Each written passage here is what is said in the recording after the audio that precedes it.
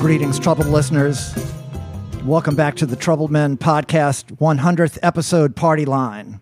I am Renee Coman. I know. I am Renee Coman, sitting in the safe house on the party line with my co-host, the original troubled man for troubled times and future mayor of New Orleans, Mr. Manny Chevrolet. Welcome, Manny. Hey, Renee, the 100th show. Who would have thunk it, huh? I know, 100th episode, man. You know, well, they tried to stop us. You know, the city of New Orleans. You know, rightfully so. They had to put a clamp down on social gatherings because people were going crazy with spreading the virus. So you know, right. we had our 100th episode planned for Monday, the 23rd of March, and just before that, they had to close it all down. So we had to scramble and come up with some new methods. And so we wound up having our 99th episode with Dick Deluxe, and the first time we did it in this party line fashion. And then the success that worked so well, we figured, hey, we can actually do a 100th episode party, but do it remotely. Right. Yeah. And 100th show. This. It's crazy going nuts. I remember when you approached me about this, and I was like, I have no idea what the hell you're talking about. I didn't know what podcasts were. I didn't know any of that stuff. Yes. But I told you, I don't know the technology. I mean, I told you I just got my first pocket calculator a couple of years ago. That's how behind the times I am when it comes to technology.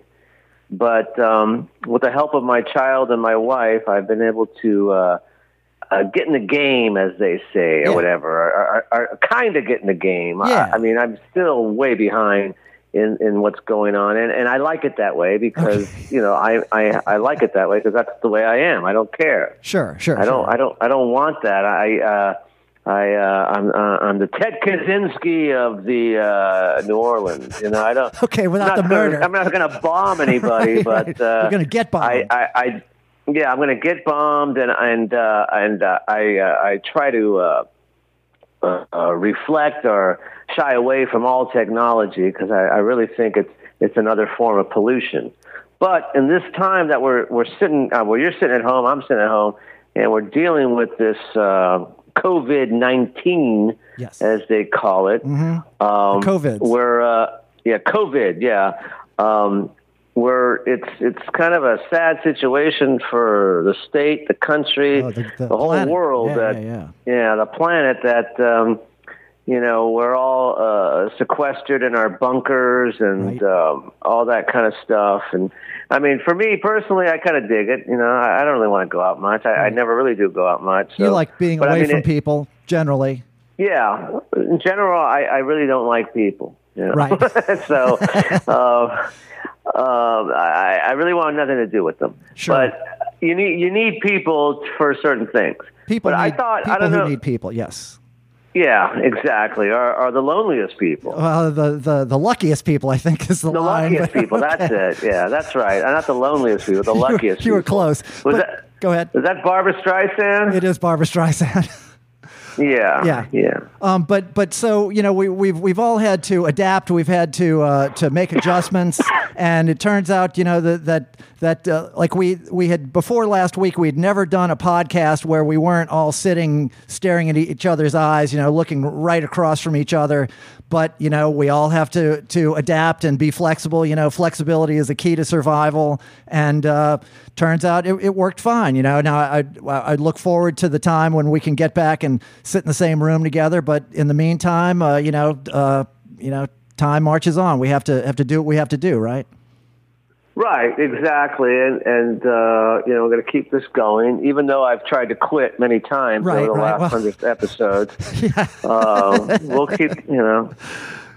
keep this going, yes. And but it's funny. It's like I'm looking at my notes, and everything's COVID-19, coronavirus 19. And what I've found hilarious is that it's very sad for this state that we live in. That about a week ago, it took the state to get the LSU football coach to tell you the things you need to do because no one would listen to the actual state government. Yeah.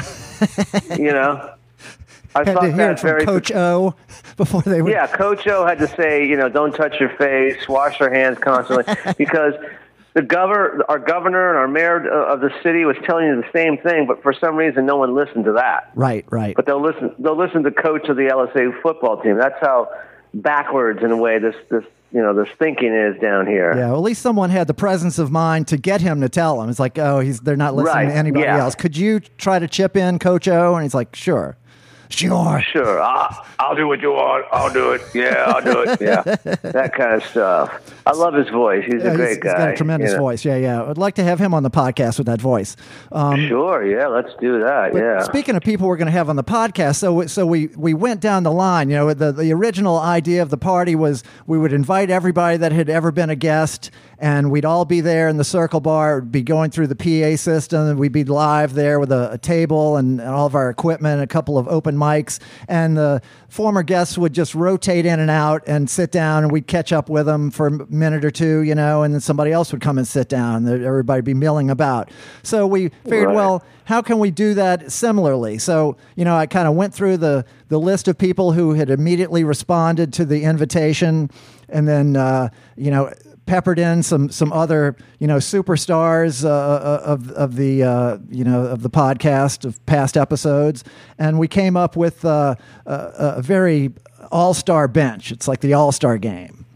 So tonight we're going to go through in just a few minutes. We're going to call up our first guest and catch up with him, and I have notes on what episode they were on, and it's going to be really fun.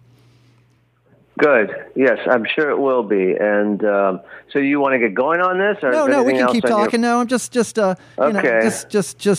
of explaining, what's up ahead for the listening audience, for the troubled nation out there. Right. Well, it's so troubled. I saw something hilarious, because the whole country is shut down, but there are places that are essential businesses. Mm-hmm. Now, everyone has their own idea what an essential business is. Right. And apparently they narrowed it down to like supermarkets, pharmacies, hardware stores, gun stores, I think were included in that. Well, that's what I wanted to bring up, because California, my home state, said that gun stores aren't an essential business. Okay.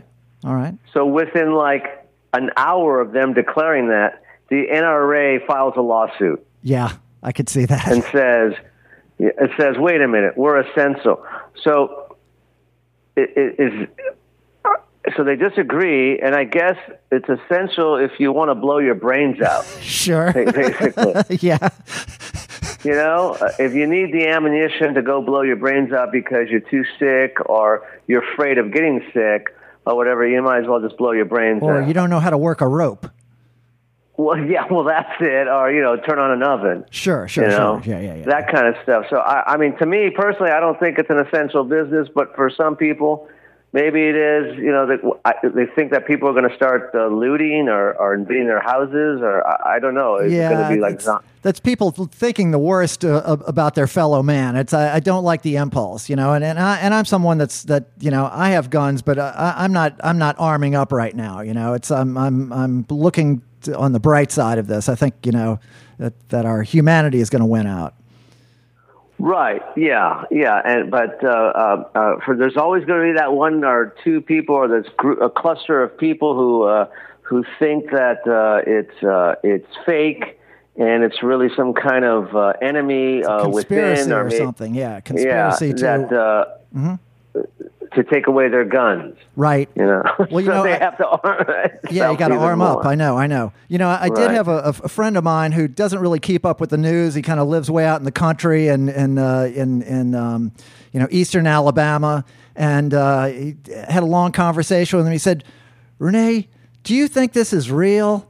I said, yeah, Stanley, for sure it's real. He goes, I mean, do you think this is like some kind of conspiracy to like depopulate the earth? I said, I don't think that's it, man. I mean, he said, because, I read that places. I said, yeah, don't read those places, man. I mean, Stanley, those aren't reliable news sources. He says, because I said, well, how would that work anyway? It's like you think they're, in unless they have a secret cure to this somehow, you're going to unleash this thing, and then, but you're going to be safe. It doesn't make any sense if you just do the math a little bit. Go 5 steps out, you'll realize that's crazy thinking. But there are people that believe that, and there's an alt-right echo chamber that propagates that kind of information, and people that are low information, individuals will believe that kind of stuff. Yeah, it's amazing how we're the same age. Yes, and we grew up in different cities. Yes, but the stuff that has happened over my life and the opinions that are made about certain events over the last 50 years of my life, I find so perplexing in many ways. It's just like, really? You really thought that was a conspiracy? Like AIDS, they thought it was, right. They thought that was just another conspiracy. It's a bioweapon or something. Yeah. The bioweapon. Yeah, exactly. Stuff like that. It just boggles my mind. And I guess I realized this, when I started my second life, because we've talked about you live 2 lives. Uh-huh.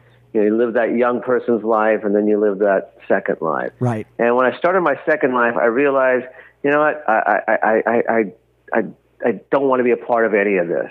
You can't believe in that stuff anymore. I know. I went through a similar phase where, you're kind of paranoid. You think, there are shadowy forces at work, and then at some point you go, oh no, that's not. Nobody's that clever. They couldn't possibly do that. You want to like.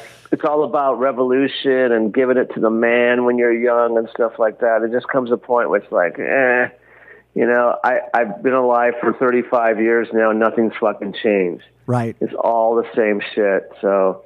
You know what? Just leave me alone. Everybody's struggling to do the best they can. Yes. Right. Just leave me the fuck alone, and I don't give a fuck anymore. But there was one thing, because there's one thing I want to touch on. Okay. During this whole COVID thing and staying well and trying to be prepared, I did come across a news item that I thought was very true. It said that jacking off will boost your immune system. I think that's true. And raises your white cell count. Okay. So I'm reading this, and I'm thinking to myself, no wonder I'm not sick. Yeah, okay. You have protection. Yeah, you're Yeah. I've been doing this since I was 12, 13 years old. Okay. And right. So another PSA from the Trouble Men podcast, people. If you want to stay safe, drink a lot of water. And, handle your business. Right. Masturbate. Sure. And it goes for both male and female, apparently. Yeah. I think it also boosts your testosterone. So you might think that it depleted it. In fact, I think it's actually has a boosting function. Oddly. I think. Yeah. Go ahead. No, go ahead. I was going to say, just to wrap up on the idea of essential businesses, I saw in California, that a business they did consider an essential business was the cannabis business. So they kept all of those open, which makes sense because, you don't want people getting sick and freaking out, because they got to go back out on the street or something. So besides cannabis sales, also podcasting is listed as an essential business. So you can be out on the street driving to go do your podcast, but stay 6 feet apart. They're way ahead out there, man. Yep. They're way ahead out there. Yep. That's where I'm coming from. They're way ahead out there. Right on. It's an enlightened culture. Well, Manny, right. Should we get to our first guest here? Now, why don't you tell the nation who we're calling? We're calling Jimbo Mathis. Yes. Jimbo is founder and leader of the Squirrel Nut Zippers. Right. He's a solo artist. He's a hill country kind of guy. He's called the Huck Finn of American music by Jim Dickinson. Okay, well, Manny Chevrolet and Jimbo Mathis. Welcome back, Jimbo. Hey, Manny, and hey, Renee. Good to talk to you guys, man. You too. Where Jimbo. are you? Where are you hunkered down, Jimbo? Man, I'm hunkered in place at up in Taylor, in the country where I live. When I'm not on the road or in New Orleans. That's in Mississippi. Yeah, just south of Oxford. Beautiful country. And how is it? How is it up there right now with all this COVID stuff going on? Man, I mean, I think it's kind of like it is everywhere. It's not popping off like in my county. It's like, but the stores are all closed down. The businesses are all closed down. The town's dead and quiet. So nothing's changed. That's what I told. Hey, Manny, that's what I told him. I said we've been social distancing here in Taylor for fucking generations. Yeah, it's a goal. It's not a side product. It's a lifestyle choice. Right. But see, I was supposed to be moving to New Orleans. Jennifer and I were supposed to be moving like permanently in 1st of May. Oh wow. We had everything set up, and I found a crib. I still got the crib if I want it, but right. We're not coming right now, so I'm gonna put it off. We're gonna stay here. Yeah, that's wise. See what's going on. Let everybody stay where they're at. Right, but, right. Yeah, I've been thinking about you guys. Of course, all my band's down there. Yeah, everybody's fucking out of work.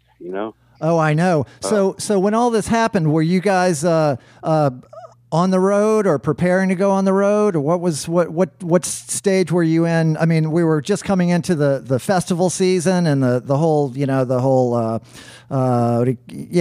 So what were you guys up to? Man, Squirrel Nut Zippers were on the road. We ended the tour in Detroit on Friday the 13th last month, and we had just come through New York, Philly, DC, Cleveland, and all Chicago. All the towns were closing down. Yeah, like right after we left them. We went from Detroit on Friday the 13th. We did Chicago, and then I flew. Minneapolis got canceled. So I mean, I got to do like 10 days. We were like the last band through a bunch of venues up east. Right. And how were the crowds, Jimbo? They were good crowds? Man, I mean, it was almost like everybody knew what was about to go down. It was like... So they were out, they were there. Great. Right. Yeah. They knew the shit was coming. Yep. Right. It was, at least it was in the air. You know what I mean? Yeah, I felt the same thing down here, man. Yeah, the last that 13th and the 14th gigs were full of people, man. And then the very next day, Sunday, it's like, It was over. Yep. Yeah, they sent us home. We had one more gig in Minneapolis for a lot of money. They said no. It was at a big art center, and they just said no, and they sent us home. So that was where we were, Yeah, man. Right on the edge. Right, yeah. Right. I know, it's crazy. We the perceptions have changed so much from week to week of this thing. We of course our the government had they were suppressing some of this information or a lot of this information, and it's you believe what you're told, but then we had a creeping realization that no, this is much more serious than we've been led to believe. Yeah, the contract has been broken, I think, with the people. Yeah. The social contract. Yeah. I think the social contract is broken. I was thinking life, liberty, and the pursuit of happiness was at least a basic thing, but right. That's not happening. Yeah. Well, that's not happening. We've never faced something like this in our lifetime, Jimbo. You're about our age. It's Yep. I agree. Nothing like it. Well, it's the scariest thing, Jimbo, is that I saw today that it's just around the corner is hurricane season. Yes, and they're talking about at least 4 to 5 major storms this year. So let's hope they come later than sooner. That's the thing we have to pray for. My God in heaven.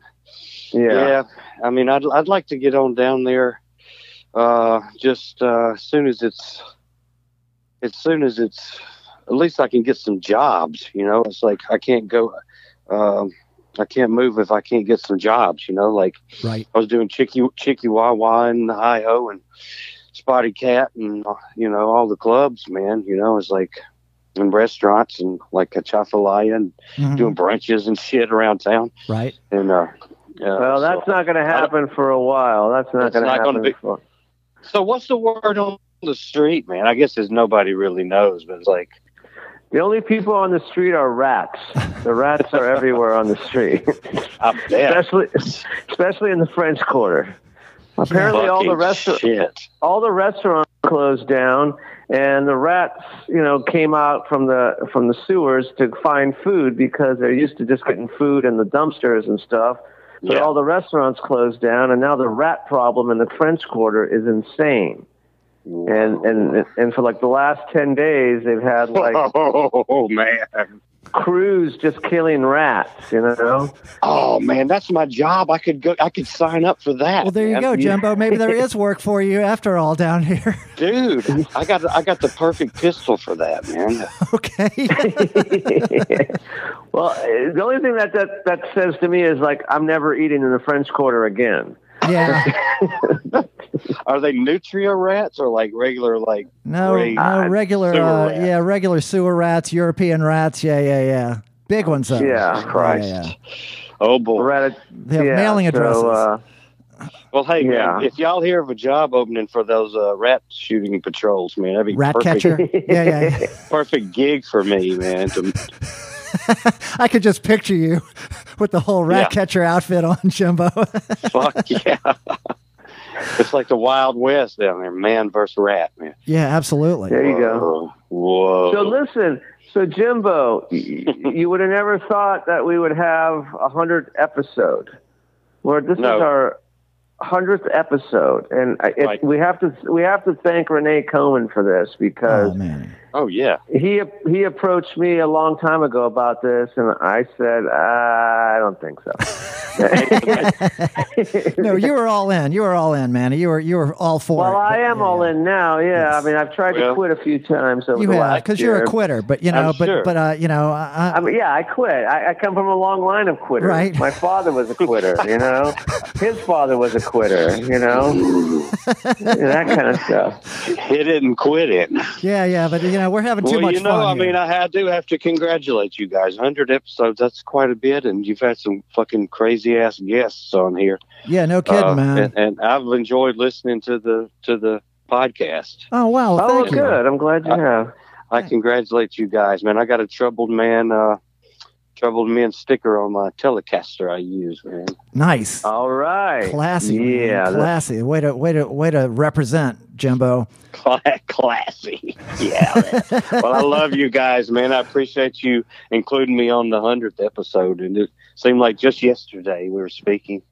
I know. And go ahead.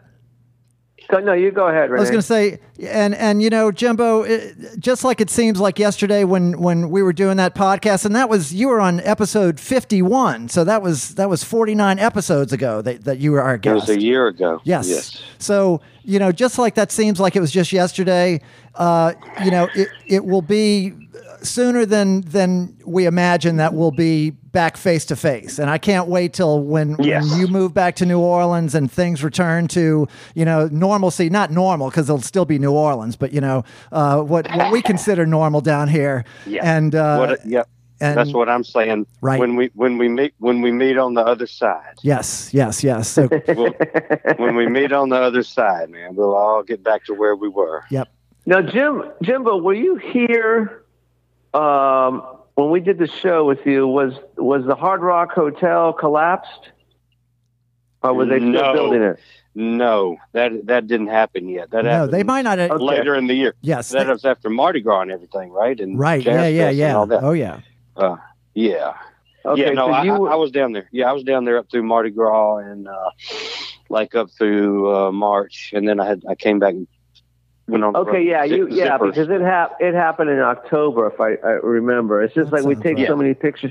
We take so many pictures outside or inside of the club. I can't remember, but that's a hell of a thing that's going on. I keep saying that they should open it, but they're not listening to me. Maybe it'd be the one place I could afford to rent. Right in New Orleans. Well, they said they needed a place. Economical, at least, Well, the first 3 floors, I think, are intact. It's the other it's the other 4th floor to 11th floor that aren't very stable. Right. Yeah. That's some those are tough. inside. That's some inside information, man. that, Right. You know, I could really use that. Yeah. That's the word on the street, man. It It's like, is. watch out for the rats in the first 3 floors of the Hard Rocker. It is. Well, Jimbo, we need to wrap up because we have our next guest waiting in the wings. I know you do. I appreciate you boys, man. Thank y'all, man. I'll be thinking about Thank you. Yes, sir. We'll talk soon on the other side. Yep. Love you, man. All You right, be Jimbo, safe. thanks. Okay, bye-bye. All right. Bye-bye. Bye-bye. He's a good guy. Oh, he's a great guy. So, Manny, should I just launch right into the next guest? Sure, why not? Who's our next guest? Well, you're going to like this one. It's none other than Mr. Dave Turgeon. Oh, yes. And let's hope he answers. Let's hope he answers, right? So, because Dave, while you may be unfamiliar with some of the finer points of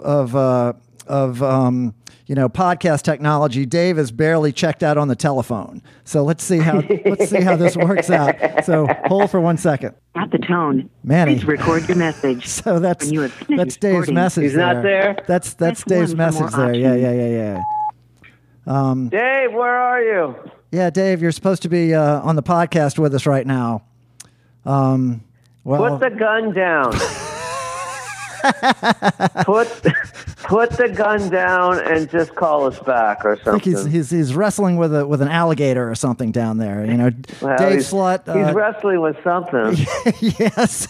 Well, you were telling me you had a conversation with him last night where he was on the porch and he was having a cocktail and he was medicating himself and who knows what was going on. Well, there. he told me he was looking out at because he lives down in Lafitte, which is basically the last piece of land before you hit the Gulf of Mexico. Yep. And he was drinking beer on his chair, and he had gotten his doctor to refill his script for pain meds. Well, that's good. And he was also holding his gun. Okay. It's the triumvirate. Yeah. Yeah. Triple threat. So I don't know who's going to go down there and threaten Dave, because he's such a good guy. Right. And everyone knows him down there. Yes. The sheriff is friends with him. His family. The sheriff is the mayor and the judge and all that kind of stuff. And the bookie. And he does the books. Yeah, he's the bookie, and he runs the numbers and all that kind of stuff. Right. And Dave is his friend. Right. Dave's a superstar. So should we call our next guest? Call the next guest? Let's let me do this again. We're going to jump on to the next guest who's got some very timely news, and that's Jonathan Freilich. So let me put you on hold again, and we'll get... You have reached the maximum time permitted for recording your message. If you are satisfied with your message, press 1. To listen to your message, press 2. Okay, so we're going on to... I'll come right back with Jonathan Freilich. Okay. And we're back. Hey, Jonathan, man. How's it going? Well, I'm feeling great because I told you this last time you were on the show, that this was going to happen and that we should end Mardi Gras. Remember, I said Mardi Gras, Mardi Gras fucks this city over so bad, and no one listens to me. But look at me now, huh? Well, yeah, but no, Renee. I mean, no. But listen, Manny, you're entirely wrong. I just want the public to know. Okay. The greatest thing about this is there'll be far less people, and they'll be spaced out again, like it was 20 years ago, and it'll be fantastic. Oh, okay. Now I expect that from Manny Chevrolet. So Jonathan Freilich is getting on board with the depopulation wish. Well, they just won't show up because they'll be afraid. So okay. This won't be a result of anyone's demise. It won't because of massive depopulation. It'll just be like everyone will be like, "Whoa, bad juju." And definitely the next Mardi Gras will be that way. There's going to be so many people who are just going to say, I don't think so. That kind of stuff. Yeah. So how are you doing, my friend? Well, actually, I think I got the actual famous sexy virus that's going around. You got the COVID? Really? I got the COVID, I think, and I went for testing a few days ago, and but I think I have the famous mild symptoms. You're just hoping they don't get worse. Thank God. So what are the symptoms? I mean, what are the mild? I heard it's like fever, shortness of breath. What else? There's a lot of them. There's fever, shortness of breath. There's everything up to, those are the coughing. That's standard. And then there's also, but it goes straight up to, they have people coming in with intestinal problems and all kinds of organ issues if it gets laid on. But primarily, it seems. But some people present with different things. So, like in my case, I haven't had a fever. I had the cough and the tightness of breath thing, and but I have a friend, and they only had fever and no shortness of breath, and fever that went on for a long time. So it's a pretty much of a motherfucker of a disease, man. If you get it, just because if you're not equipped to, if your immune system isn't equipped to handle it, and I think it's presenting all kinds of ways, Right. And it's so random, what symptoms you get, and they can't even predict. I mean, in some cases, if you have, diabetes or something like that, some kind of heart condition, obviously you're at a lot worse position to do it, but plenty of healthy people that are having, terrible, symptoms and terrible results.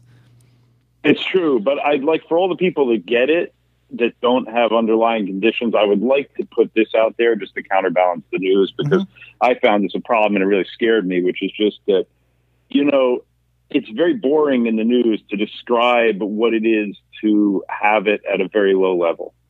And so it doesn't make the news. What makes the news is the 0.5% that end up in intensive care units fighting to get on a ventilator. And of course, that's the people that we are most worried about. But on the other hand, a person getting it because everybody's very freaked out that doesn't have that, you're talking about something that isn't making news by the hundreds of thousands of people, by the way, that recover, that really it's like maybe they feel something for 2 or 3 days, but it's not that bad. And you've probably had a flu that feels way, way worse. I mean, I'm not saying I can't go wrong, but I'm just saying that there's more than 100,000 cases where it just sort of drifts out and it wasn't that bad, and so I'd like to say that because it gets scary, and then you can't read through the statistic that you're reading, which is that, oh my God, what if I'm one of the 0.5% and can't get on a ventilator, and I you know what I mean? Right. Vast majority are coming through it. So, Jonathan, you're quarantined at home? Do you have a girlfriend, a wife? Are you just by yourself? It's just me and a few Apple devices. Okay. I'd like you to call me in. Okay. I got, my guitars are quarantined. They're over there. And well, my advice to you is to masturbate, because apparently masturbation helps your white cell count and stuff like that. I think that's the case, and it's definitely a good time to try to up the quotient. Okay. And I think do your part. God helps those who help themselves. Yeah, Troubled Nation. Everyone do their part in the Troubled Nation. Yeah. Everyone's stopped up enough. The thing I'm worried about is, of course, is the way they're going to move right from virus statistics with this to STD statistics as soon as they let everybody out. Yeah, and, right. Well, when you were when I was asking you about the symptoms that you had the other day, you told me that you said, well, I have like a kind of a tightness in my chest, and I cough a couple of times a day. I said, well, that sounds like every day for me. How will I know if I get it? Well, exactly. And a lot of people don't. They don't even know they had it. I mean, until they go up with the test. I mean, look, these circumstances are so crazy. Whoever thought we'd be here? I mean, we were in the athletic club the other day, where, it's conceivable that if I'd done the interview with you all a week later, that we'd all have it now, and it would be a great virus party. I don't know how many people are going to come out of it. I don't know how great that would be, but sure. Yeah, no, it wouldn't be great, but I mean, it's just so crazy. I mean, yes. It's crazy what's going on, Well, so Jonathan, go ahead, Manny. So, Jonathan, since you were just on recently, like show 95 or something like 96, that. 96, yes. Yeah. Have you had a chance to see the movie Judy? I didn't see Judy. No, I did. I saw Wendy. I did go see Wendy, and Wendy. I couldn't stand it. I don't know that movie. What's that? What's Wendy? And I'm in grave danger in Louisiana for saying that because it was a New Orleans director, but I couldn't stand the movie, and I got to say that. What is Wendy? I haven't heard about that. Wendy was a retelling of Peter Pan, made by the chap that did Beast of Southern Wild. Oh, right, I saw something about that. That looks so stupid. I didn't even read the article, to tell you the truth. Yeah. It was a little bit. It was arduous, to say the least. And and there you go. But we got through it, and I came out the backside. Okay, and as you will get through this and come out the backside, this exactly. And I'm planning to do it. And and this is one of these things where hopefully it does go smooth and you come out the backside. Then at least you had it. Right? Yeah. Maybe you'll have some immunity. You can go minister to all those other poor souls that aren't faring as well as you. Yeah, that's right. Drop a line and say it's going to be. Yeah, but it was funny because it reminded me of I actually did have cancer and yes, you did. You beat that years ago. Yeah, but also it's like all of a sudden once you get it, you hear start. Of course, it's everywhere now, but people start calling in. You start finding people that have it. Like I've on my fourth call today with somebody that I know that's also in a situation. So okay. And not dying, which is good. Not dying, which is good. But so I mean, that's also correct. But damn, I'd rather not have gotten sick at all. Sure. Now, but your immune system has. Go ahead, Manny. I'm sorry. No, go ahead. I was going to say, so your immune system is not compromised at all since your treatment. You've fully recovered. You're 100%. Since. Yeah, according to the authorities, that's the case. That's good. That's good. I try to stay in good shape, and I'm so clean so living. Now all I am is clean living, and now I'm just waiting for the test results to come back. Crazy test, by the way. That was really nice. It goes way up your nose. Is that right? Yeah, actually. To tell the truth, it was just about the most efficient thing I've ever done in New Orleans. Okay. It amazes me, but that's not saying much, really. No, it's not, but it's good to hear. It was a real wonder, and I mean, I drove up to the Mahalia Jackson Theater. There was one car in front of me, no cars behind. And you go to the first table, and they say, "What do you got?" And I say coughing and tight chest, and I have possible underlying conditions. They say, "Okay, great, come in." And then you go to the next table, drive. They give you a mask. Put the mask on. Okay. Drive to the next. Don't take the mask off. Keep your. And they start marking up your car. Like with Katrina type symbols on the windshield with a pen. Oh wow! And then you drive forward, and then they, and then it's another table. Some nice people who ask you for your information and give you some information. You roll up the window, you go around the Mahalia Jackson, and there's another table. And they tell you that it's going to happen at the next table. And then you just drive to the next table, and there are the people with the bobble suits with the real head protective guy, like you've seen in the media. Mm-hmm. And, they say, pull the mask down just below your nose, lift your head up. And then they stick a wooden thing so far up your nose that it feels like, I don't know. I hear the Egyptians used to do this to pull people's brains out when they were mummifying them. Right. But they didn't do that. They didn't take my brains out, but I went through my head. Wow. Crazy. Well, by 9 o'clock. I was in and out by about 4 minutes. Wow, that is incredibly efficient for New Orleans. Jesus, man, I don't think I've done anything efficiently. That sounds like a lot of tables. How many tables was that? There's 4 tables, and there was military people there. There was armored vehicles and stuff, and people dressed like doctoring people, all in the booths, and that's just about it. Wow. Well, I'm glad you were able to get treated, and you sound like you're in good spirits. We're moving through our guests here, and we had a guest drop out. That's why we got to you a little bit early, but we got to spend a little bit extra time with you. And we look forward to Jimbo Mathis was just on before you, and he was guest 51. It was like a year ago, and he's saying, he's saying, God, it seems like it was just yesterday. And we were saying, yes, the time went by fast, and we look forward to the time when we'll all be back together, and that will be sooner than we think. Hopefully, it will. We'll look back on this. I cannot wait. Yes, yeah. It's going to be a lot of. Can't wait to be back in the presence of people. Listen, I congratulations to you all for putting together such a good show for 100 episodes, and for actually managing to have a party online in the year of the plague. Which is something impressive. I'm waiting to see the show. Yeah, man. Well, uplifting. As I said on your episode, we owe you so much because you were very generous and instrumental in helping facilitate the beginning of this podcast. So, I'll never forget that, Jonathan. And, we think so much of you, and take care of yourself, and, get better quickly. And, we hope to see you soon. Thank you. All right. Thank you. Yeah, take care, buddy. All right, take care. Take care. All right, talk to you soon. Bye. All right, you want to take a break? What a prince! Sure, yeah, we can take a little break and make another cocktail, and I'll leave the line open, and we'll get right back. All right. Okay. So get yourself a drink, people. And we're back with Mr. Manny Chevrolet. I am Renee Coman. We're in our safe houses, and we're about to call Mr. Dave Clements, one of our early guests. He was actually guest number 19, our only guest to go AWOL on us. So we'll see. We're gonna put Manny on hold for 1 second, and I'll dial Dave up and see if we can make this happen. All right. And here's Dave Clements. Hello. With Mr. Manny Chevrolet. Hey, buddy. Hey, buddy, Mr. Manuel Chevrolet.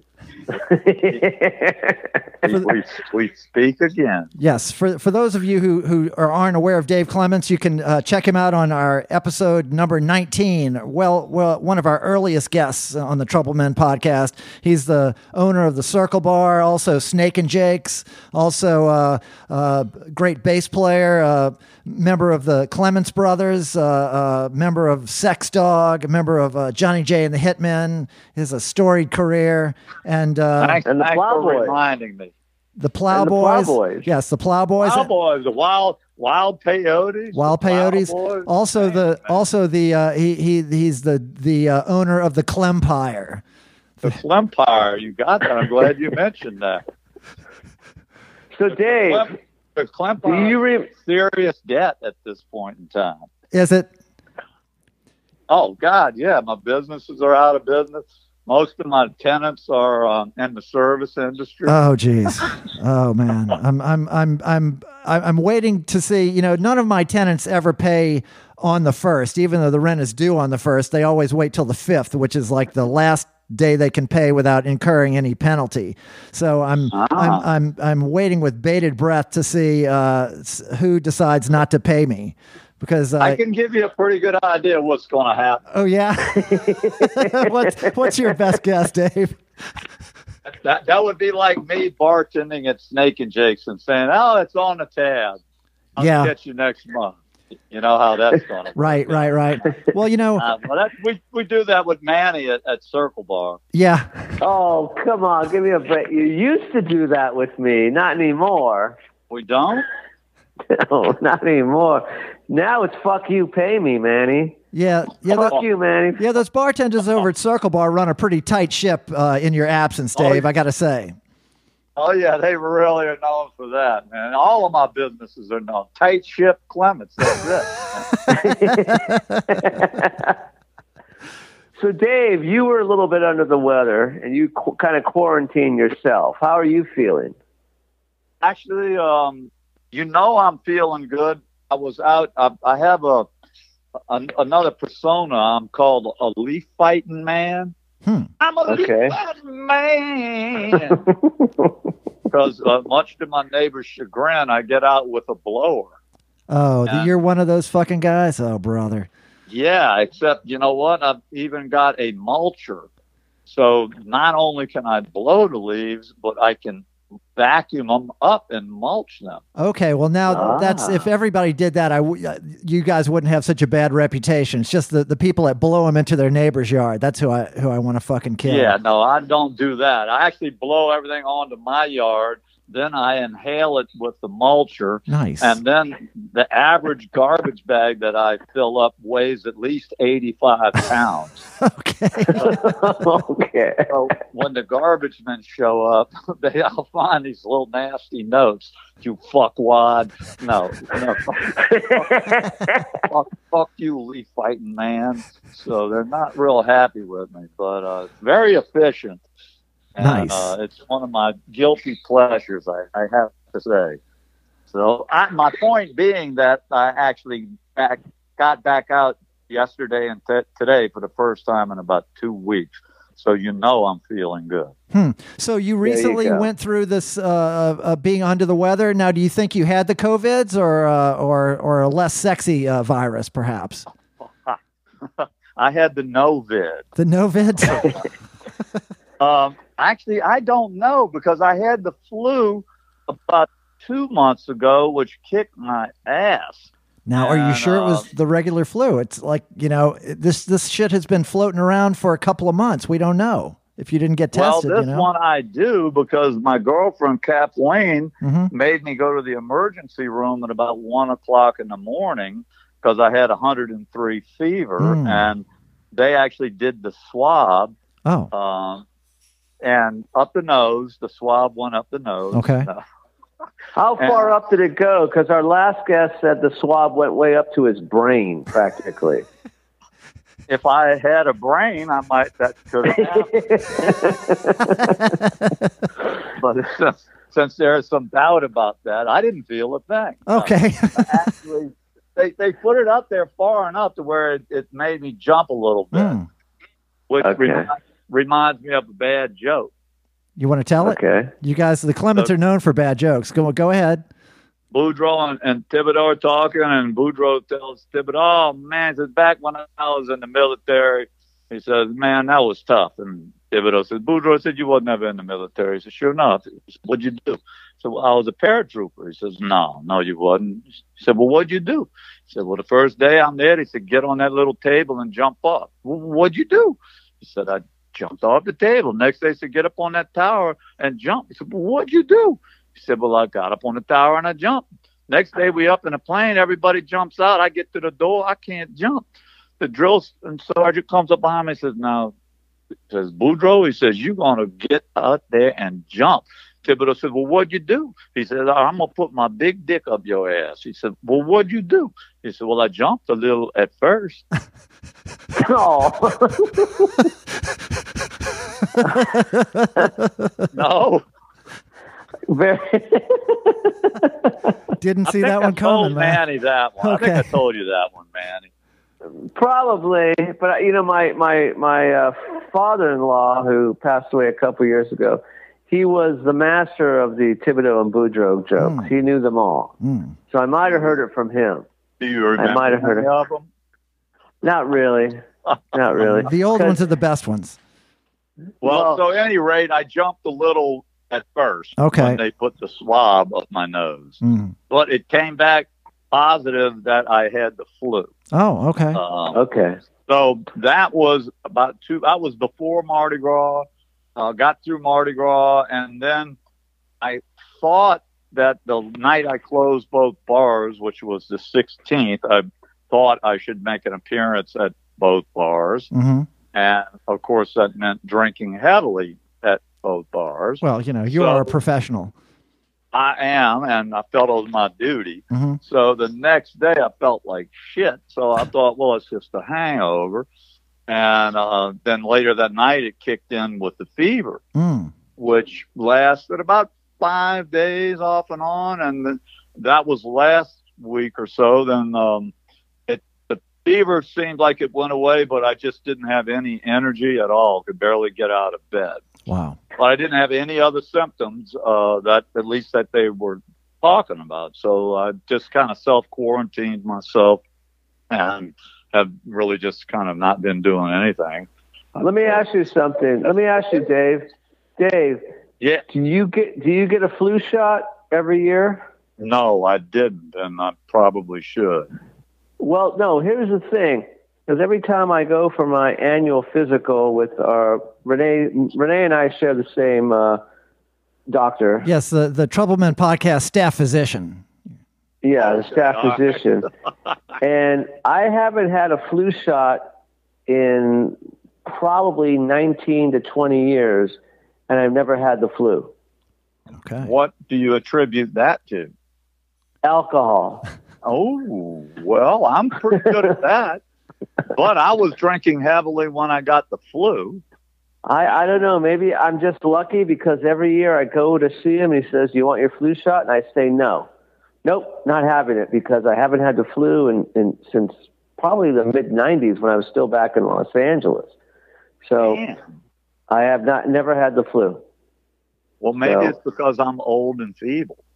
You sound pretty robust, Dave. Just saying on the phone here, you sound young and robust. Oh, okay. Well, I've actually lost about 15 pounds. I'm normally around 150-ish. I'm down to like 135. Wow. That's my partying weight, man. As Kathleen looked at me and said, "You look like standing vomit." Oh, well, that's not very nice. I thought that was a nice name. So that's my stage name, Stan Vom. Stan Vomit.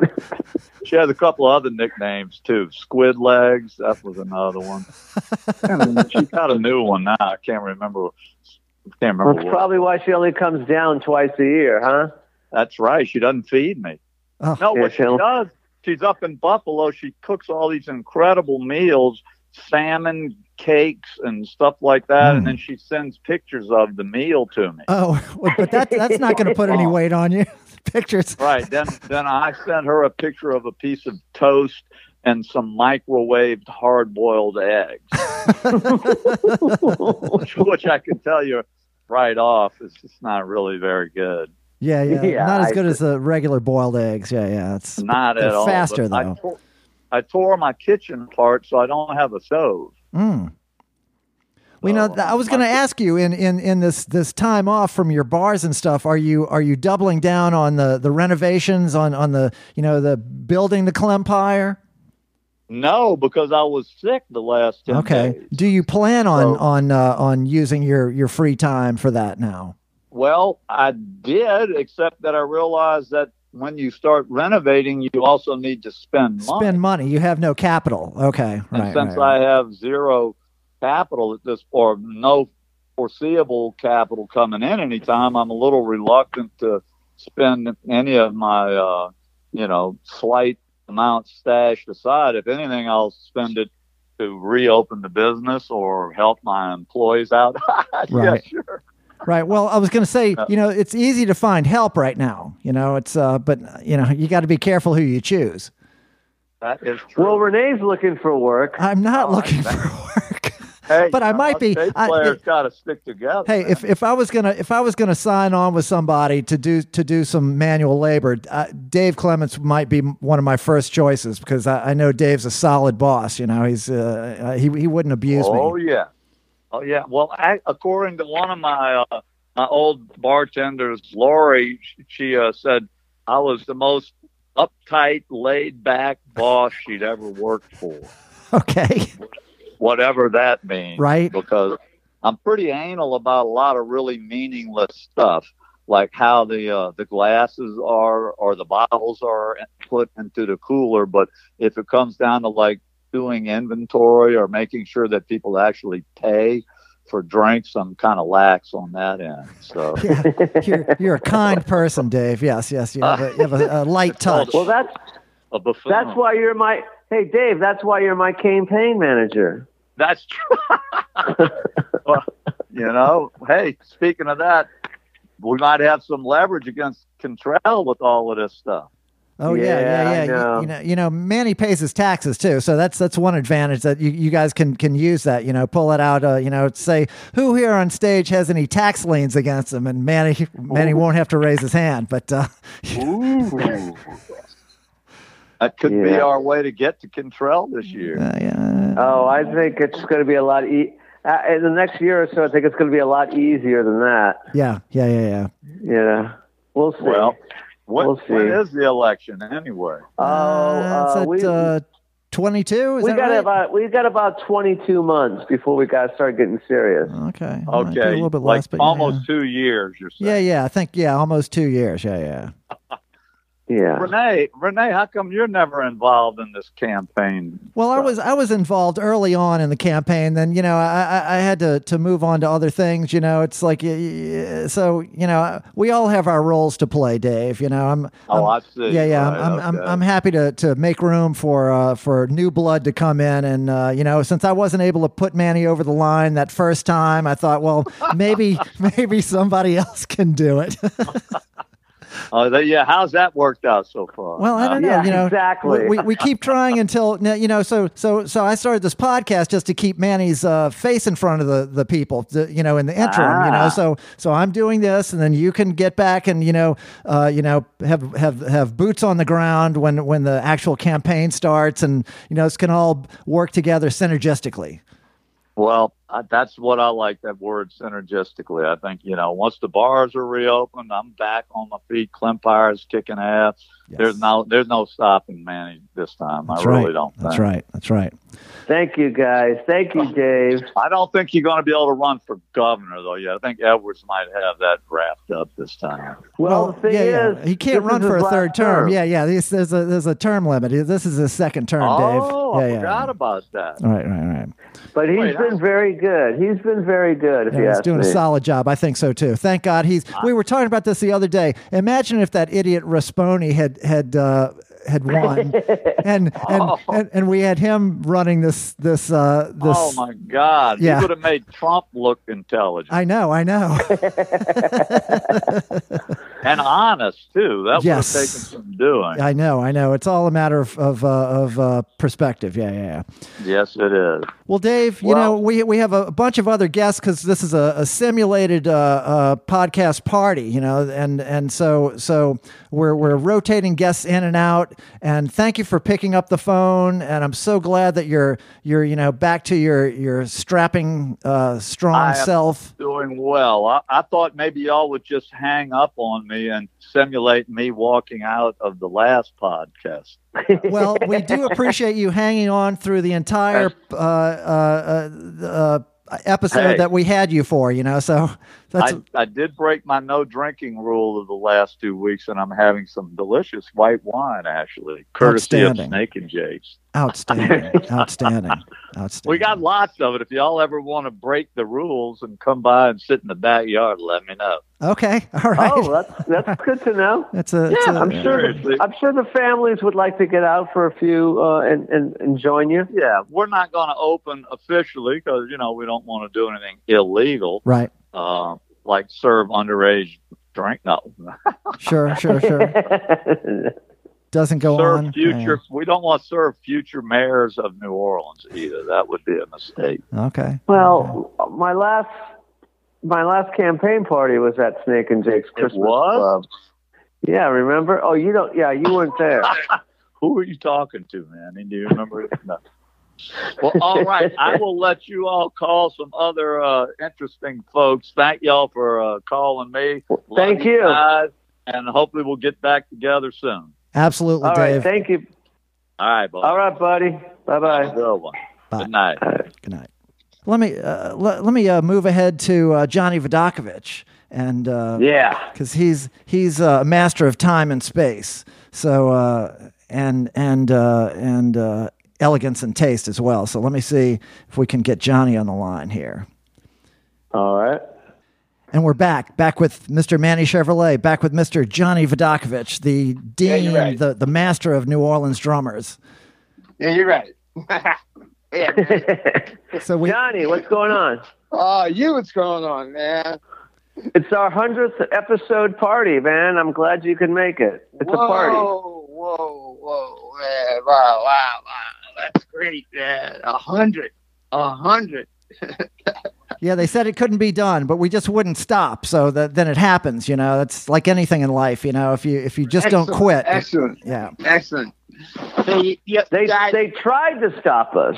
Yes. Yeah, well, I thought Amen would have stopped you, but there's no stopping you. I listened to that stuff y'all did with Amen. It was great, man.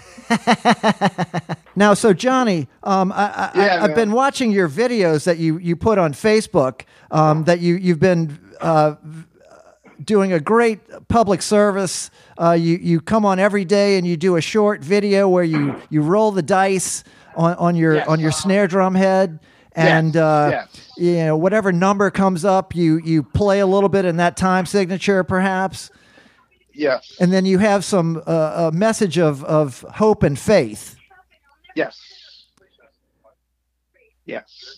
That's a Deborah Vodakovich idea, and she is the one who directs it and tells me to sit down and play and say something uplifting, and so she's the creator of that. And nice. I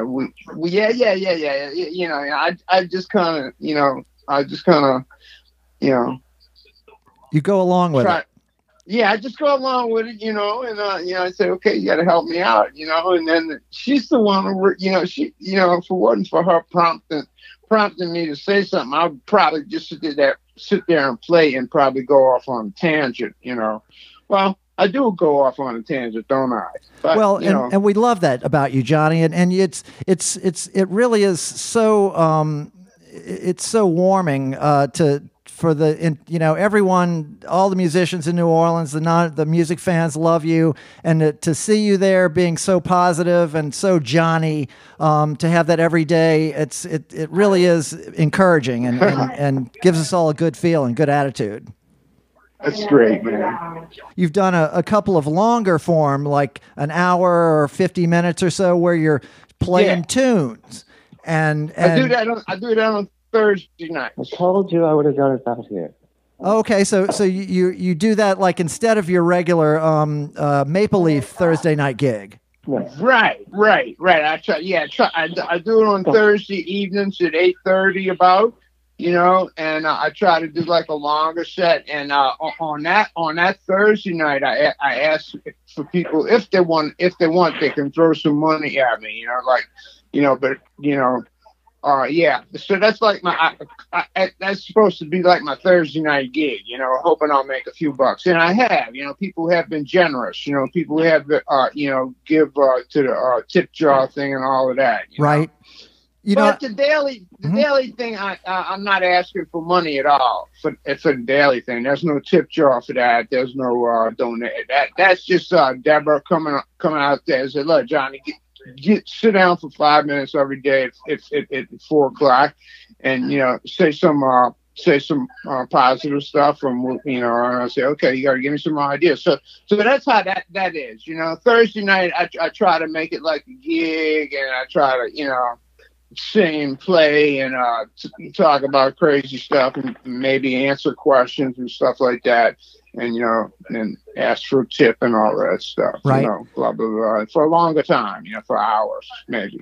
And so I've seen you start off these with playing a tune from the American Songbook, which you won't name because you said that if you name the song, then you may get into copyright trouble. Yes, yes, exactly.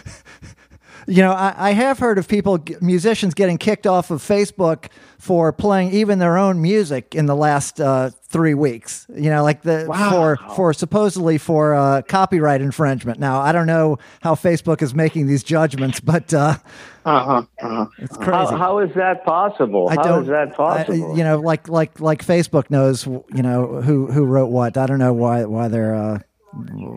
they're doing any of that, but so you'll play a tune, you play the melody, the rhythm of the melody on the drum kit, and people will be name that tune. People are trying to identify the song and message in, and a lot of people are pretty quick to get it, man. I saw it's you have a pretty astute audience out there. Yes, it amazes me. That a lot of people got it, and I didn't. and wasn't exactly one of the tunes I did wasn't exactly what I would call a popular song, but a lot of people figured it out, Right. So that was cool, that the audience is that hip, that they could detect a melody just from the rhythm of it, Right. So that's really encouraging, that to know that the people around here are so are more musically hip, Yes. smarter than maybe I would have thought, Okay. Which Well, it is is pretty cool. It is New Orleans, Johnny. So Yeah. And some people who be telling me the name of the song are not musicians. That's what freaks me out. That's what puts the freak on me. You know, that like people telling me the name of the song is like a Thelonious Monk song or something, man. Uh-huh. And this guy's not even a musician, Right. but he knows that tune. It's pretty hip. We got a pretty hip kind of musical audience. yes. Yes. Around here. Well, Johnny, our last broadcast we did in the Ring Room before all this Corona stuff started happening, he was this drummer, and Doug Belote. he told us. Yes. Yeah, Doug Belote. He told the story about, because he lived out in the country somewhere, and you were playing some festival, and he was like a 12-year-old kid or something, and his dad pulled him from his studies and said, "Come on, we're going to go see one of the best drummers ever." And he went and saw you, and after that was it for him. So it blew his mind. And then it blew his mind, and then fast forward a few years, he's a teenager, and he drives 2 hours to New Orleans to see you play. I think what club was it, Renee? Snug Harbor. Johnny was playing with Astral Project at Snug Harbor on like a Tuesday night or something, off night. Right, and you invited him upstage to play drums or something. Yeah, he tells this story. It's like a Alice in Wonderland sort of story where he runs into you outside in front of the club, and you say, "Here, be on the guest list with me." You bring him in, and he's sitting there in the front of the stage, and somewhere in the middle of the set, you just gesture with the sticks towards him like you want to come play a tune. So you get 16-year-old Doug Belote up to play a tune, and the story goes on. After that, he's trying to walk back to his car, and a stripper meets him in the street, brings him down to Bourbon Street to drop him off. She goes. He's telling her, "I'm a drummer." She goes, "Oh, you should come meet Dickie Taylor," and. It's a crazy story, and Oh God. Yeah. And his dad told him to be home by 2 in the morning. Yeah, he didn't get home. Yeah, got home at like sunlight, like sunrise. Yep. But then his father said, he said, "Oh, I went and saw Johnny, and I went and saw, Brian Blade and Jeff Clapp after that, and then I met Dickie Taylor." And his father goes, "Dickie Taylor." His father was a bass player, obviously he knew about Dickie Taylor, and so he goes, "Okay, well, you still got to go to school, right?" Yeah, so he got maybe 20 minutes of sleep. Yeah. But anyway, Johnny, you loom large in all of our minds. You're a mythic character, and I got to say, when I sent out the invitation for the 100th episode party, you were one of the first people to respond. I was like, "God damn it, Johnny Vodakovich! Look at what a mensch this guy is, man! Incredible." Yeah, it's true. It's true. Oh, so Johnny, this is Manny talking. What have you been doing? Have you been doing anything different now with this whole Corona stuff? Someone like you, are you doing anything different? Because I don't think you are the type of guy to do anything different. You're not going to change. You're not going to change the way you live just because of this. Well, to tell you the truth, if I was probably alone, you're right. I wouldn't do anything different. But I got real old and all that shit, you know. Mm-hmm. And I had like at the end of January, I had some surgery shit done, and all of February I had to recuperate from the surgery thing, and I didn't even play. And then as soon as I was recuperated, this Corona thing came up, you know. And so it was like I got a double whammy, you know, like I never really got out of the house after recuperating from the surgery stuff. So let's just put it this way. I had already changed my ways for that first month of recuperating, and then this shit started. So, you know, like I had a month of practice before this started. So, you know, I'm really going nuts now because I've been like basically, you know, kind of locked up for 8 weeks, 2 months, you know. Wow. Almost 2 months. Yeah.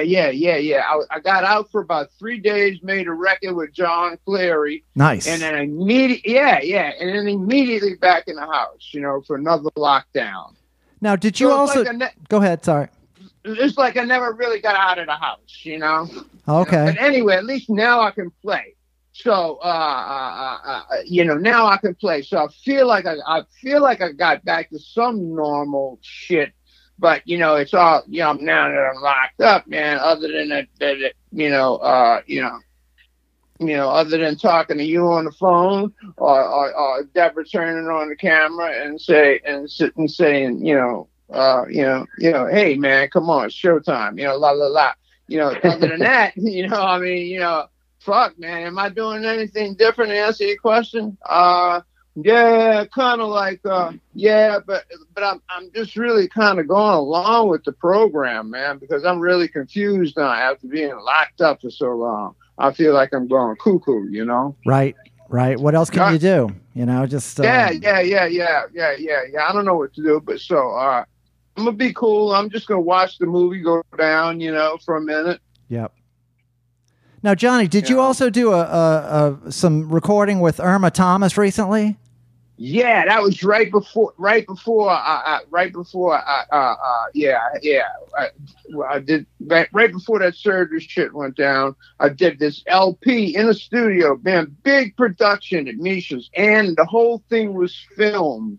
Wow. You know, like you were wired for sound, and they had like 3 or 4 cameras. And, oh man. You know, and they filmed everything. Us eating lunch, to us talking, to us messing up.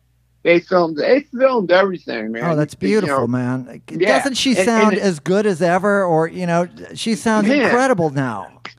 Every take was a good take. Wow. Every take was a good take. The woman can sing, always could sing, man. Yep. I remember going right down here on Bienville Avenue next to Old Ally. I remember being 12, 13 years old. At Germania Hall? At Germania Hall. I used to go there. It cost $0.25. And you could go there, and she'd be singing, man. Wow. That was back around 61, 62, you know, when she first had those first hits on, you know, It's Raining Too Hard, you know. Right. You know, time is on our side. Yeah. Yeah, so I had a chance to do a great LP and make a great film with her. And I did the same thing with John Cleary.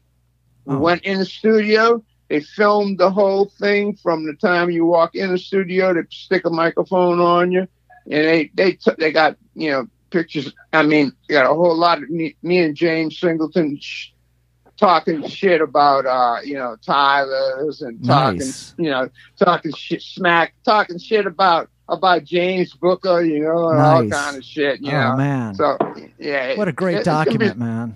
It's gonna be a funny movie, man. Oh, that sounds terrific. I can't wait to see that. The shit with Irma is pretty funny too. We laughing a lot. She's got a wry sense of humor. Yeah. Oh yeah, we laughing a whole lot. Nice. Well, Johnny, Excellent. You know, we're cruising through guests here, and I think we're so happy that you're, and we really appreciate it. You know, such a prince and such a giant of New Orleans music, and you know, jazz drumming and street drumming, and thank you so much for being such a help to the Trouble Men podcast and such an asset to the city, man.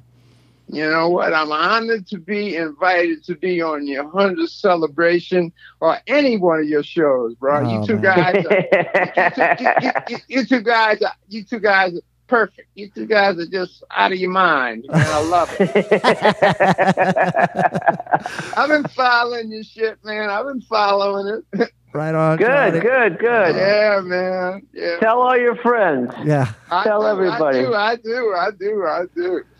All Right right, on, thank Johnny. you, Johnny. Well, we love you, man. Thank you so much, and, All right, and you take man. care, man. We'll see you sooner than later, man. Okay, man. All right. Thanks, fellas. Thank you, man. Peace out. Bye.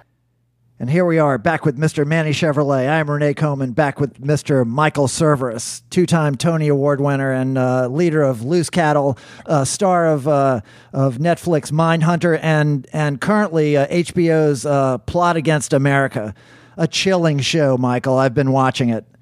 Have you? Yeah. Yes. You know, it's as if, you know, it's a dark show, especially for Jews.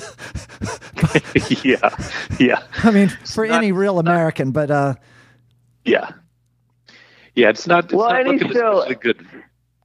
Any show that I've seen in the last 40 years of my life that have to deal with Jews is always dark, isn't it? well, except for Seinfeld, that was kind of light, you know. Well, yeah, I know, but they weren't all Jewish. Well, they were all playing Jewish types, though, really. But Right. anyway. Michael, how are you? I'm good, Manny. How you doing? Great. I'm glad you're on. You got a Me real too. star. Well, you know, now I can add 2-time Trouble Man podcasts. That's right, to your There you resume. to my resume. Yeah. I'd put that right There up you go. top, tip top there. So as an actor, I mean, with everything going on, everything's shut down for you too now, right? Yeah. I was supposed to do a movie starting in April that's been postponed indefinitely, and then I was supposed to start this new HBO series that's going to be a big thing when it eventually happens. But they've put that on ice for a while now too. It's the kind of thing that I'm sure will happen. It's just a question of when, and it must be a nightmare for those people trying to schedule that and locations that they had all locked up, and now, you know, they have to figure out when to do that. And it's hard enough for the film and television people, but the people who are really concerned are the stage people, because who knows when people are going to want to be in a large gathering together, just like the music folks, you know. Right. Well, that's what I was talking to earlier with our guest, Dave Clemens, who's a saloon owner. And even if they say it's okay to come back and gather in groups in bars or clubs, you know, you're going to have a lot of people not wanting to do it just yet. Yeah. You know, and that's going to hurt business. I think this is going to hurt people for at least another year. Yeah, I think that's you know, yeah, that's quite absolutely. true. And then, you know, I mean, there are parallels to after Katrina in New Orleans, and there were plain fewer people around at first. But people found ways to kind of scale back and make it work. But it took a while before tourists started flooding back in the ways that they had. But, you know, they did ultimately, and more so. And I guess that's what we have to sort of look forward to and hope for, and, you know, look at the other side of this when we will be looking back at all this, you know. Right. You know, I remember when Katrina happened and we were still, you know, this is when they were saying, oh, it's going to take 6 months to get the water out of the city, you know, like all these predictions. Right. And my father has always been extremely circumspect. And I was like, how long do you think it'll take? And he goes, 20 years. And I was like, really? And he goes, maybe. And I was like, wow, I mean, now it didn't take 20 years, but it maybe took 10.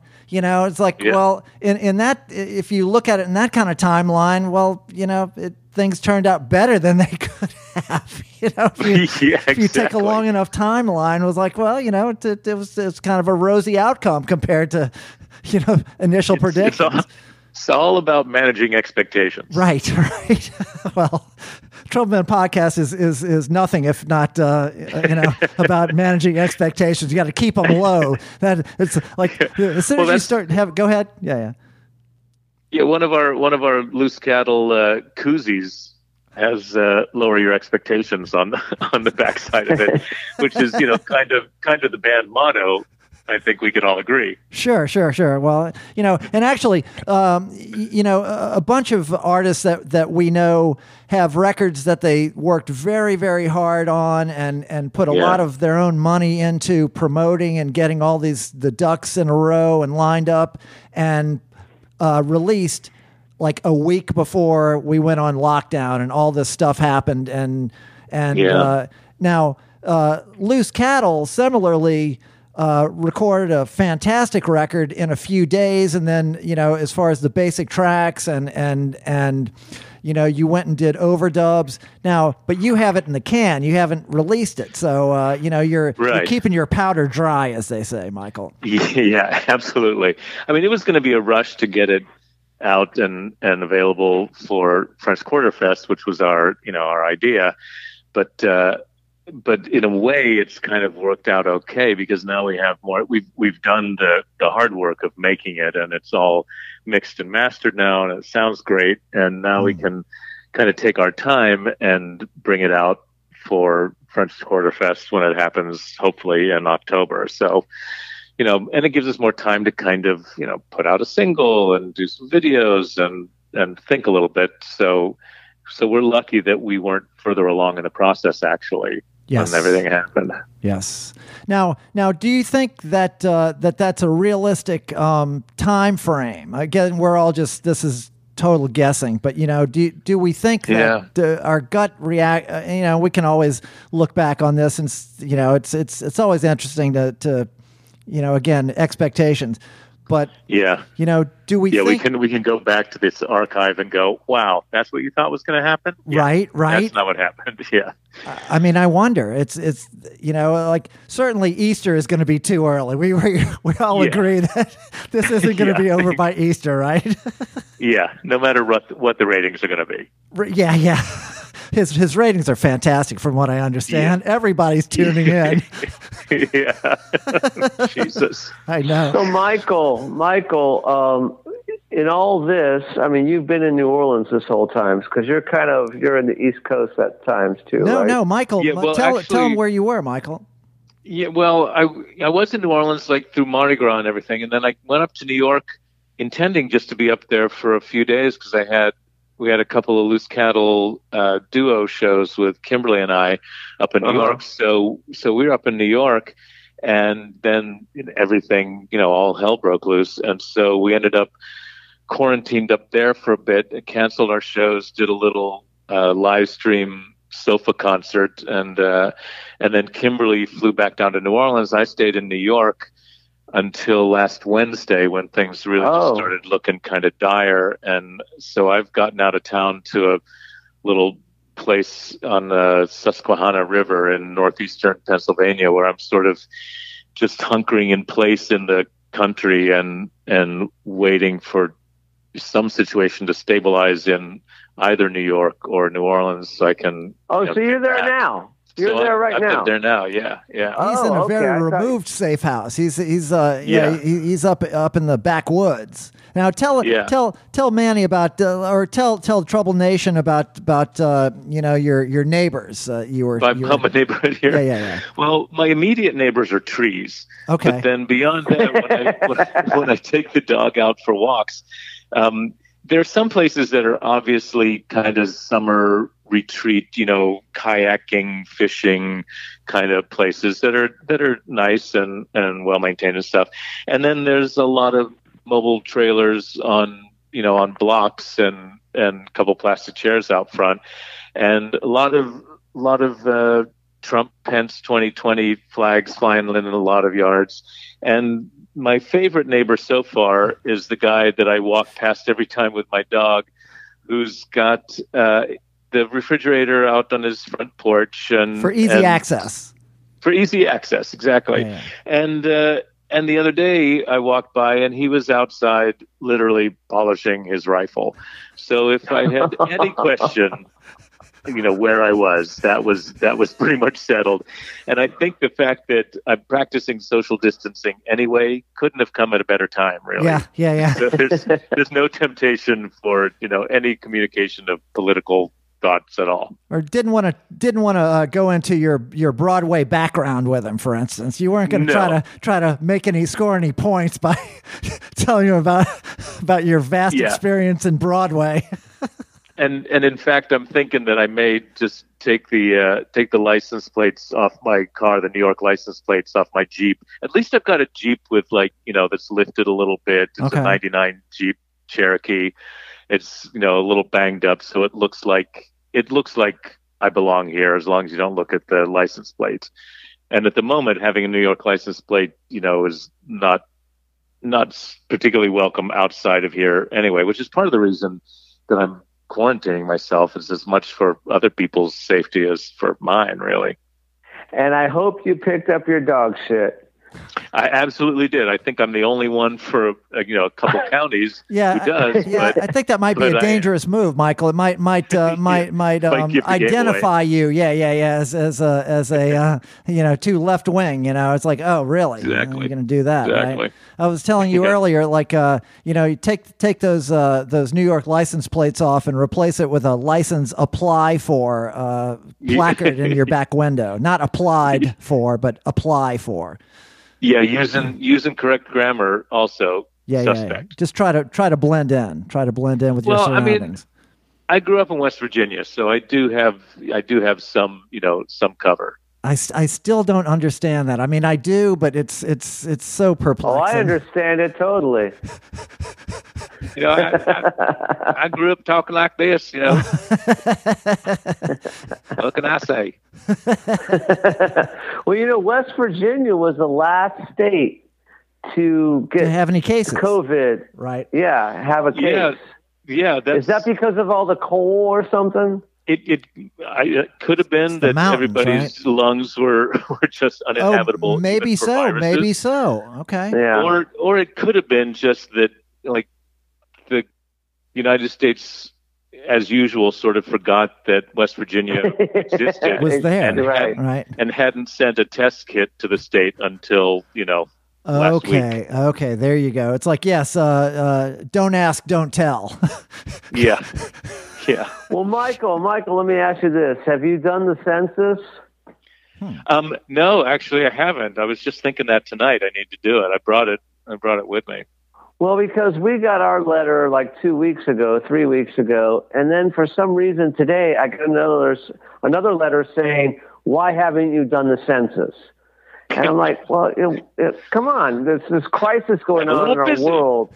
I'm a little busy, trying to stay healthy and all this kind of stuff. And there was this threatening letter, this little postcard saying, "You're due. Why haven't you done the census?" So it's like, all right, I'll do the census, but not today. I'll do it tomorrow or whatever, It's like, but Renee, have you done it yet? Have not, Manny. I must admit, I've been working on the 100th episode podcast with all my might. Yeah, so, I have other things on my mind too. It's just like got my priorities straight here. Yeah. How important is it? I mean, I remember when I was a kid, they used to come to your house. Yeah. Yeah, I actually did that. I worked for the census in 1990. Yeah. But really, you had a job? I did. It was piecework. I was hired on to go to homeless shelters and talk about people that don't want to fill out the census. People at the Ozanam Inn, those guys, they really don't want to divulge any information. It's like, you don't have to use your name. They're like, I don't want to say anything. But that funny, place is gone. I was seeing some signs around and ads for short-term work for people to go do the census, to be on the ground people like right before all the COVID stuff started happening. And I guess that quickly became a job you didn't want to do. Yeah. Walk around and knock on people's doors. Yeah. No kidding, man. Well, Michael, we had 7 guests lined up today. 2 of them don't know how to either use a clock or use a phone.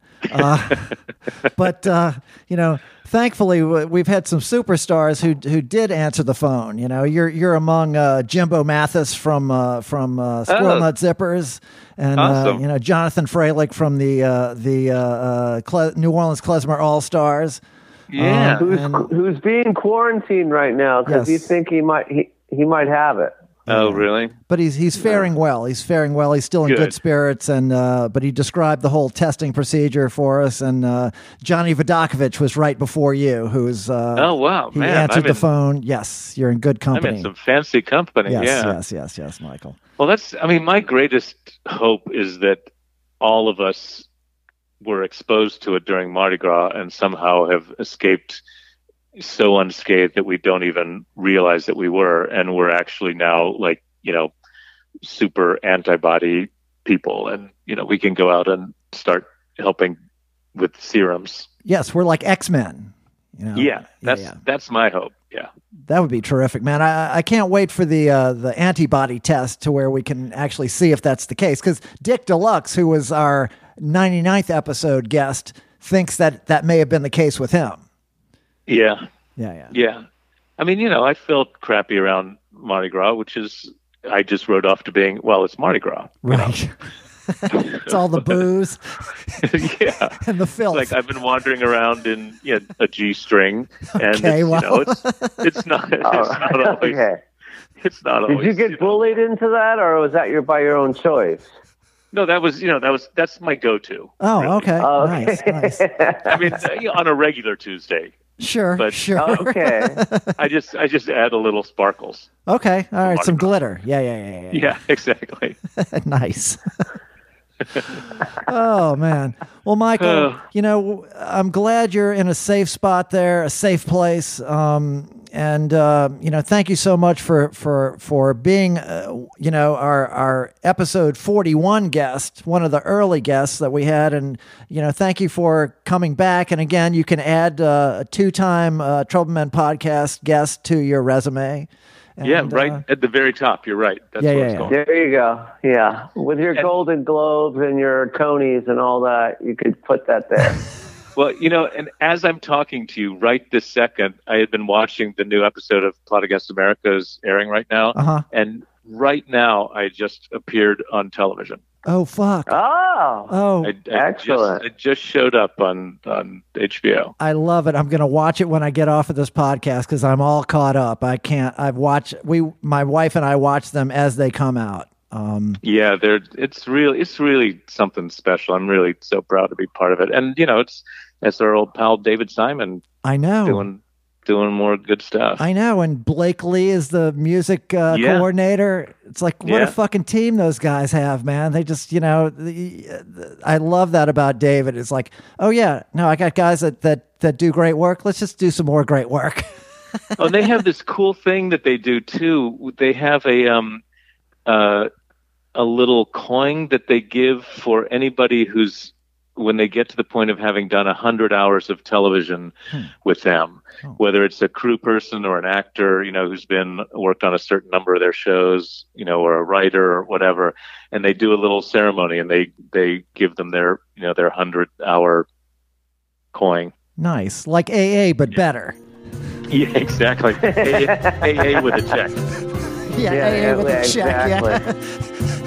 And without all the fucking sobriety, for Christ's sake. Yeah. Oh, Jesus. Okay, Michael, well, on the Troublemen podcast, we always like to say, trouble never ends. But the struggle continues. Yeah, you're right. Thank you. Good night. Good night.